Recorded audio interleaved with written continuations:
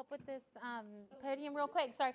Hey, everyone. I'm Kate. I work at First Pres. I hear that I'm the fourth person from First Pres to come speak. Thank you, Bella. And I just want you to know, maybe you're wondering, is there some sort of conspiracy going on from First Pres? And the answer is yes. Yes, we do have a conspiracy to, I've been working at First Pres for 9 years now, and we have never had a Furman student ministry intern, and that's going to change this year. So Mason was here a couple weeks ago, I think, and Charlie was also here, and Karen King last week. But my name is Kate. I've been working in student ministry now for 9 years as of last month. My husband, Alex, actually just got a job here at Furman. And so he is working with the Osher Lifelong Learning Institute over in the Herring Center. And actually, the Herring Center a few years ago bought one of my paintings. And so I feel like Alex and I sometimes will talk and we'll be like, I feel like God has given us a heart for Furman. And I just want to ask, I went to Clemson, but is it okay if I am a honorary paladin? Is that all right? I've got the purple. Okay, good. I have 2 children. I have Isla, who is 3 years old, and that girl's a firecracker. I'm still trying to figure her out, but she's amazing. She's very wise for a 3-year-old. And then my son, Hart, is H-A-R-T. He is 6 months old, just went through the whole having a baby thing, and so I'm back in the game. But he's a joy bomb, and I just love that kid. I love both my kids. But I just figured, sometimes when people come and speak, they kind of lead with their strengths. I just feel like it's necessary for me to lead with my vices. Is that all right? Okay, here are some of my vices. The first one is that I am incredibly ADD. And now, some of you, can I just get like an applause for those of us in the room? Maybe they don't let people with ADD into Furman, but they let us into Clemson. But I'm very ADD, and some people think that is somehow a weakness, but I definitely think it's one of my greatest superpowers, because I can sit through like a 50-minute class and I'll be in the 5th dimension the whole time. I am just in another world, and it's great because the time goes by pretty quickly. The second thing is that I do not know my left from my right. That is like another really toxic trait of mine. And the third one, and I'm actually a little worried that I'm going to get judged for this, but I'm just going to lay it all out there. I love The Bachelor, okay? Now, only the girls are clapping, but I know you boys watch it too, okay? Don't act like you don't. My husband always walks in and he's like, "You're watching this again?" She said, "What?" He's really, listen, I know the boys like it too, but I love The Bachelor. I became a Bachelor fan in 2011 when I was in college. My roommates showed it to me, and I was like, wow, I'm pretty sure this is the greatest thing I've ever seen. And I've been watching almost every season since, and I think it's because it's like free people watching without people thinking you're weird. Like, I just watch people, I'm like, wow, this tells me so much about how humanity is. And if you need kind of an example of what I'm talking about, if a contestant gets the coveted one-on-one date with the Bachelor or the Bachelorette, you really get to see this really kind of strange thing play out where they're put into this zone where they have to make an impression on this person, and they have to tell them exactly who they are, like in a day. And so everything that they need to know to marry this person, they got to get this out in a day. And so finally, when they get to the night portion of the date, they sit down and it's like a dinner. They actually never eat the food, but they sit down and then they immediately are like, "You want to know who I am? Here's my wound." And they share their deepest wound, like their deepest trauma in life. That they're like, "All right, in 12th grade, I got this really bad haircut, and it really affected me." And she's like, "Babe," and then they make out, and it's hilarious. But they always lead with their wound. They're like, "If you want to know who I am, here's my pain. Here's my trauma." And here's the thing, I think that there's something so valuable in acknowledging the things that God has done in your life, especially in terms of like walking you through a season of pain. Some of us are coming here tonight with a lot of pain, maybe a lot of trauma, but I think something that is so human is that we tend to identify who we are with our wounds. think we tend to identify who we are with the things that have hurt us in our past. But here's what I believe that God really placed on my heart to say to you tonight. I believe that God is calling you not to identify with your wounds, but to identify with His. And He's not calling you to identify with your pain, but He's calling you to identify with your healing.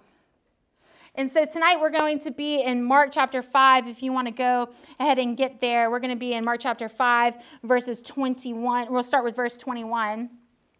But in the meantime, I want you to ask yourself 2 questions tonight.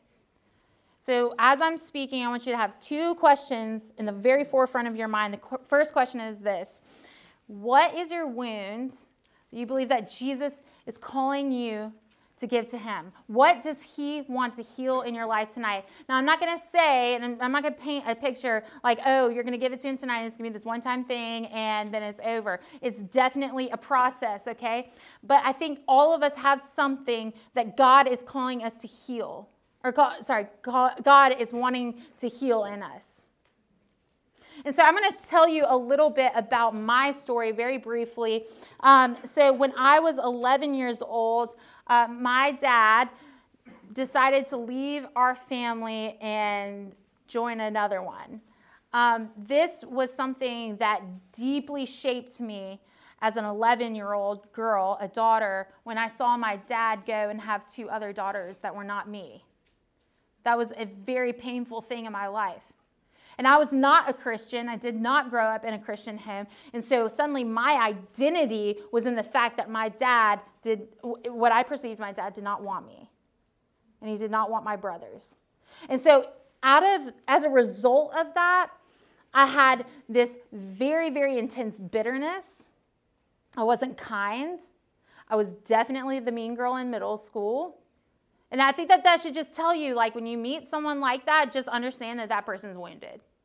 I was wounded. I was on the defense all the time. And then someone invited me to church. I heard the gospel for the first time when I was about 14 or 15 years old. It blew my entire mind. It completely transformed my life. And then one of the first things that God called me to do in terms of my sanctification, He said, it's time to forgive your dad. And I remember being like 14 or 15, being like, I don't think so. Like, how about I just start going to church first? You know, it was one of those things where I felt like God immediately was like, I've forgiven you. Now it's time for you to forgive him. And that was one of those things that I remember having this death grip on my pain, saying, no, God, you can have anything else in my life, but you can't have this. And I think that's how sometimes we treat our pain and treat the things that we've been through. God, you can touch anything else in my life, but this is mine. This is the thing that I can control. This is part of my identity. This is a part of who I am. I can't let this go. And here God is like saying, give it to me. And so one of the things that God actually helped me do, and it was probably the first time that ever since God speaking to my heart, was He, in the way that is more clear than an audible voice, like a soul voice. God said, I want you to view your dad as a brother who has been wounded. Just stop putting the stuff about how he failed as a dad. Just let that go for a second. I'll be your father. And I want you to treat your dad as a brother who's wounded. And then all of a sudden I started, God was just showing me all these layers of understanding that I didn't have before. You know, his dad before him, or his parents were teenage parents. They had him out of wedlock when they were 17. They went through a lot, and so he was exposed to a lot of things. And then before that, my grandfather, when he was 5 years old, was dropped off at an orphanage, not because they couldn't afford him, but because they didn't want him when he was 5 years old. And so I want you to see how wounds and pain gets passed down from generation to generation to generation. And here's the reason why I wanted to speak this tonight. And the reason why, if you feel or sense any passion in my voice tonight, it's because I believe that God wants to stop this pain with your generation.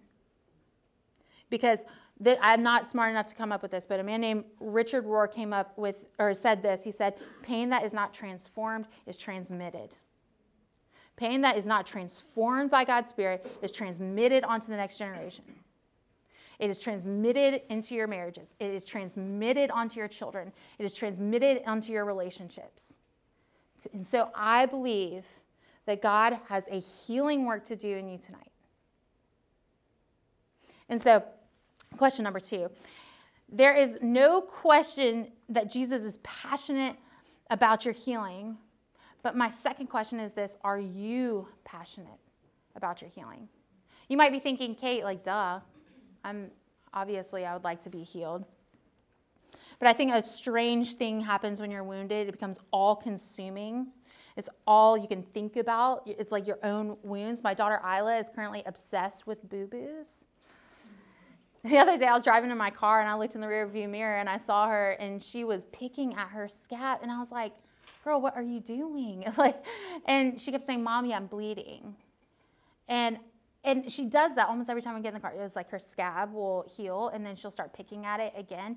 And I'm like, God, isn't that just a picture of sometimes what we do with our own wounds? We become fixated on them. And there's something that we find soothing about watching the blood, watching ourselves bleed. And God is saying, no, I have abundant life for you. You don't have to fixate on this thing. I have a healing work to do in your life. You don't have to constantly fixate on this. This is not who you are. And so tonight we are going to be talking about what it means to be hungry for healing. So if you want to write a title, I don't know if that you're the kind of person who cares about that. Hunger to heal.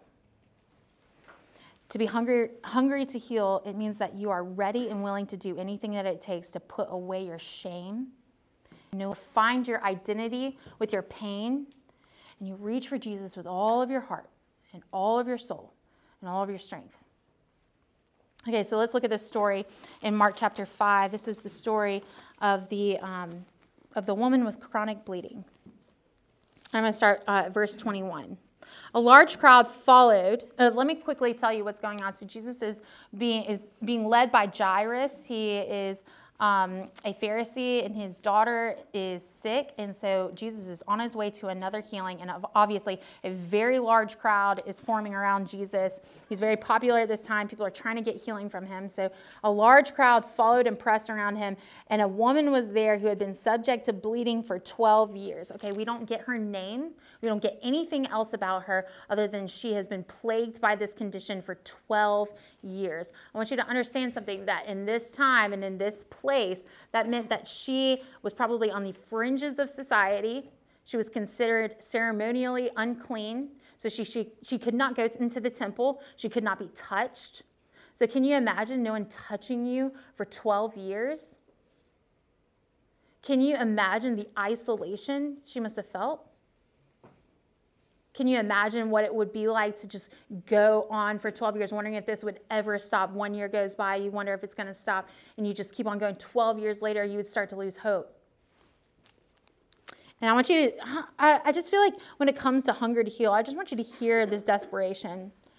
She had suffered a great deal under the care of many doctors, and she had spent all that she had. Yet instead of getting better, she grew worse. You see, our pain and our wounds actually cost us something, don't they? It usually costs us something. Whether it's relationships, you could go down the list of what it could cost you. Your health. And when she heard about Jesus, she came up behind him in the crowd and she touched his cloak, because she thought, if I just touch his clothes, I will be healed. Immediately, her bleeding stopped, and she felt in her body that she was freed from her suffering. Okay, so I want to talk about a couple of things that she did. Okay, so this woman, the first thing that she does is she went to where Jesus was. So step one, she went to where Jesus was. I want to take a minute and just hang out there, because a lot of times when we are going through something that's deeply painful, I find, at least in my own life, I run away from the places where Jesus is. And I'm not saying that Jesus isn't everywhere. Jesus is everywhere all the time. He will go into the depths for anybody. But I'm just saying, a lot of times when I am suffering or when I'm going through something, I tend to check out. I like Netflix. When I'm in pain, I tend to find distraction in just about anything else. But this woman went to where Jesus was. Are you going to the places that you know you're going to have an encounter with Jesus? Are you going to his word? Are you going to a place like this where you're surrounded by people who can encourage you and walk through the pain with you? Are you going to those places, or are you doing this? I'm not going to go there mentally. I'm not going to feel that thing. I'm not going to be vulnerable. So the first thing that she did was that she went to the place where Jesus was. And the second thing that she did was this: she fought for an encounter with Jesus. And I think that this is one of the most challenging parts of the story, because I feel like if she was anything like me, I don't like a line. You know, I will pick out all my favorite clothes at a store, and I will see a line, and I'll be like, never mind. I'm not going to get any of it. But here she is. She sees these crowds, and it was so loud. I'm sure people were all asking for the same thing. I'm sure she was thinking, oh, I shouldn't touch people. Oh, I hope no one recognizes me. I'm not supposed to be here. And yet she fought for an encounter with Jesus. And I just want to ask you, when you go to God's word, before I ask you anything, I just want to encourage you that the first 5 minutes or the first 10 minutes of being in God's word is going to be difficult.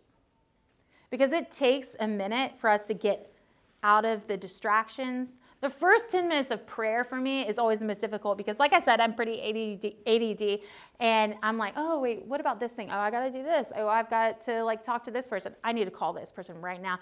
And it's like those first 10 minutes of wrestling and fighting for an encounter with God are absolutely crucial. And so are you fighting for an encounter with Jesus? When you go to his word, do you immediately go to excuses of like, I don't get this? Or I don't really, I'm not really a Bible scholar. I've never read the Bible before, or whatever. Or I actually have other things to do. I really actually should be studying right now. Or are you fighting and wrestling to meet with Jesus? So that's the second thing that she does. The third thing is that the encounter with the person of Jesus is what freed her from her condition. Her encounter with Jesus led to freedom. I don't want to overcomplicate this, but I think a lot of times we spend our lives doing the things of God and forgetting about intimacy with God. I think a lot of times we, especially in college, gosh, y'all are so busy, like so many wonderful Christian things, especially with FCA, but do you find yourself doing all the things that Christians do without the intimacy of God? I just want to use this as an illustration because I'm very accustomed to the world of babies right now because my son's 6 months old. But there was this experiment done where these babies, this was a long time ago, these babies were given all the things that they need, like milk and a bed to sleep in. They were given all the things that they needed to survive, but they didn't have physical touch, and those babies died. And here's the thing, I want us to remember that we need that intimacy with our Father. That he wants you to just crawl up into his lap so he can embrace you.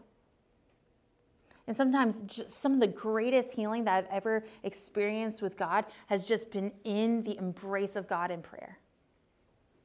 Not begging, not just listing things that I need, but just sitting there quietly in his presence and knowing that he was right there in the room with me.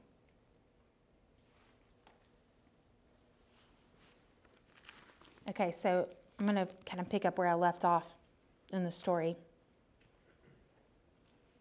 Verse 30.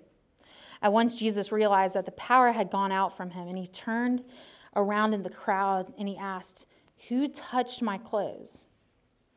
You see the people crowding against you, his disciples answered, and yet you ask, "Who touched me?" But Jesus kept looking around to see who'd done it.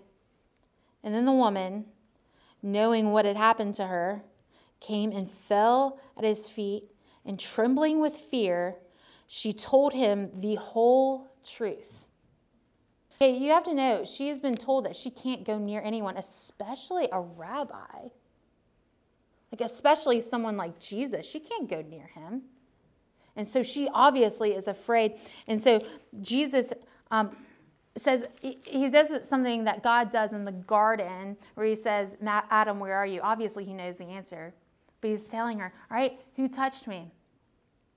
And suddenly you can imagine like this, the crowds going silent and her coming forward. And suddenly she has been given a voice and dignity. Can you imagine being like unheard, untouched, on the fringes, and then suddenly here you are in the middle of a crowd, and the crowds are stopping, they're listening to you? And he said, tell me the truth. And she told him the whole story. So here's Jesus giving her the dignity of having a new identity and a story to tell. And so here he is creating space for her to share her story. See, Jesus wants to transform your pain and turn it into your story. A story to tell that is going to be something that it makes an impact for his kingdom. She overcame her fear, and she testified. See, our wounds often cause us to live lives of fear and shame and isolation and hiding. And here's God bringing her out of fear and shame and isolation. And he's saying, you've got a story to tell.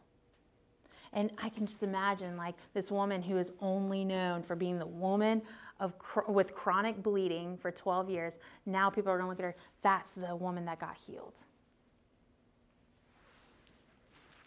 And the fifth thing is this. So he said to her, so she came and fell at his feet and trembling with fear and told him the whole truth. And he said to her, daughter, your faith has healed you. Go in peace and be freed from your suffering. Her identity was transformed from unclean and unnamed to daughter. And she was freed to a life of peace.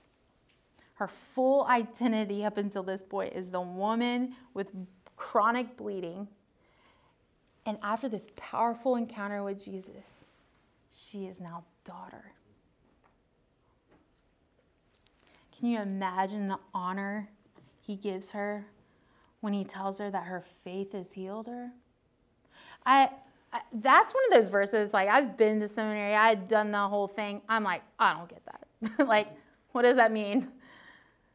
But he says her faith has healed her, and it was his power and presence miraculously combined with her faith where this thing happened, this amazing healing happened. And I can't help but wonder if this woman has heard a good thing said about her in 12 years.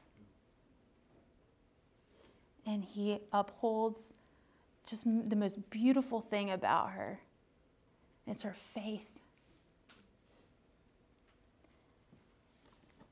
And here's Jesus upholding the quality of her faith as the greatest asset in the kingdom of God.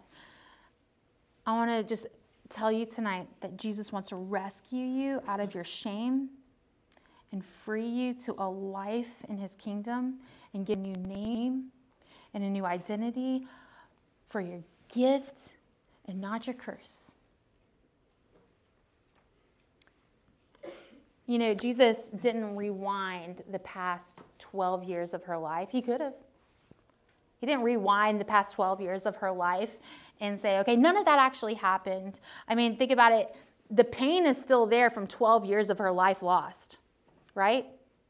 12 years where I don't know if her children grew up and she didn't get to watch them grow up. She may have lost her marriage. She may have lost other relationships. She may not have been able to go to certain funerals. She may have missed out on can you imagine the amount of things in 12 years that you would miss out on? And yet, you don't see her heart being burdened by bitterness, but freed to peace. You see, bitterness will surely rob you of the abundant life that God has for you. Bitterness and carrying the weight of what life should have been for you will prevent you from experiencing the abundant life that God has for you coming down the road. Ecclesiastes 7:9 says, don't let your spirit rush to be angry, for anger abides in the heart of fools. Don't allow anger and bitterness about your expectations of what your life should have been make its home in your heart. Instead, combat anger with compassion and combat bitterness with forgiveness. And I want to, I'm standing here at Furman University, and I want to tell you about a friend of mine who walked this campus. Her name was Perrin Thompson at the time. She ended up getting married, and her name was Perrin Hall. I was at Clemson. She went to Furman. And I want to tell you about her because I'm here, and I think of her when I'm here. She probably had one of the greatest impacts on my life. In March of 2010, Perrin was told that she had an incurable form of cancer. She was 19 years old. I actually debated whether or not to share this example because she was given 5 years to live, and she ended up living for 6. But she was someone who nonetheless found her entire healing in Jesus, and she was the picture of freedom and joy, and she exceeded her wounds in life because she was marked by her encounters with Jesus, not the cancer that threatened her life. And she found healing in her soul here on earth despite her circumstances. And she used to write a lot, and I would love to share something with you that she wrote. This was on the anniversary of her diagnosis. I'm going to skip some. But I remember every moment of the appointment when I found out that I had cancer. I remember telling a few friends that night and the looks on their faces when they heard the news. I remember leaving Greenville not knowing when I would ever come back. I remember getting wheeled into the hospital in Richmond a few days later and being taken into the oncology floor for the first time. I remember March 8th, the day that they told me that I had kidney cancer and that there was no cure.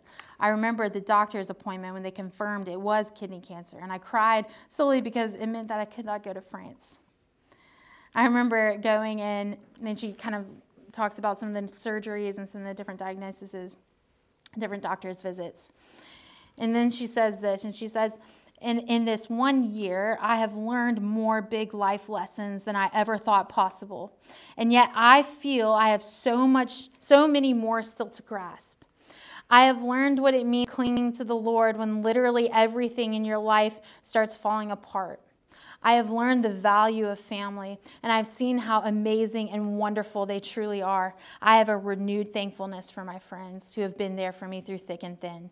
I have seen the value of making bad days better and forcing yourself to look at the positive. My levels of empathy have grown, especially for other cancer patients, but I have also seen that no one is invincible. And even though college students live as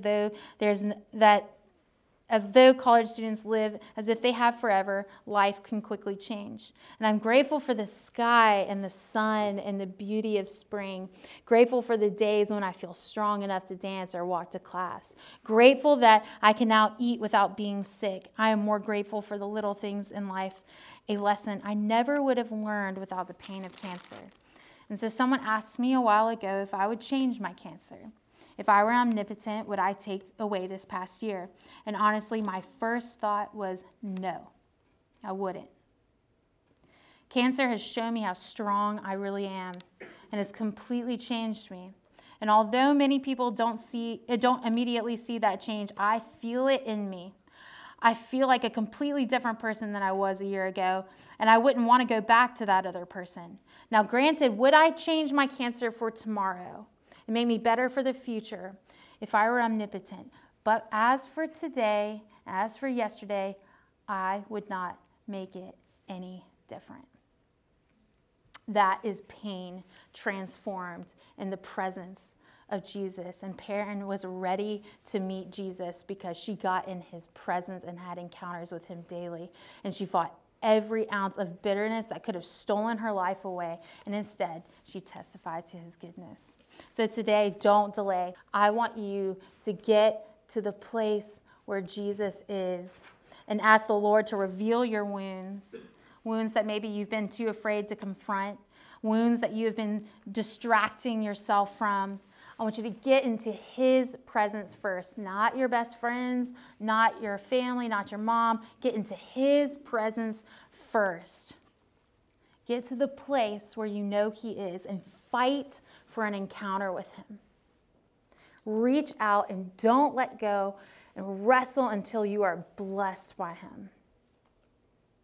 Give him your pain and ask him to transform it. Then bring others into it. Share your encounter with Jesus. Ask for their prayers and their encouragement as you become passionate about your healing. Let's pray.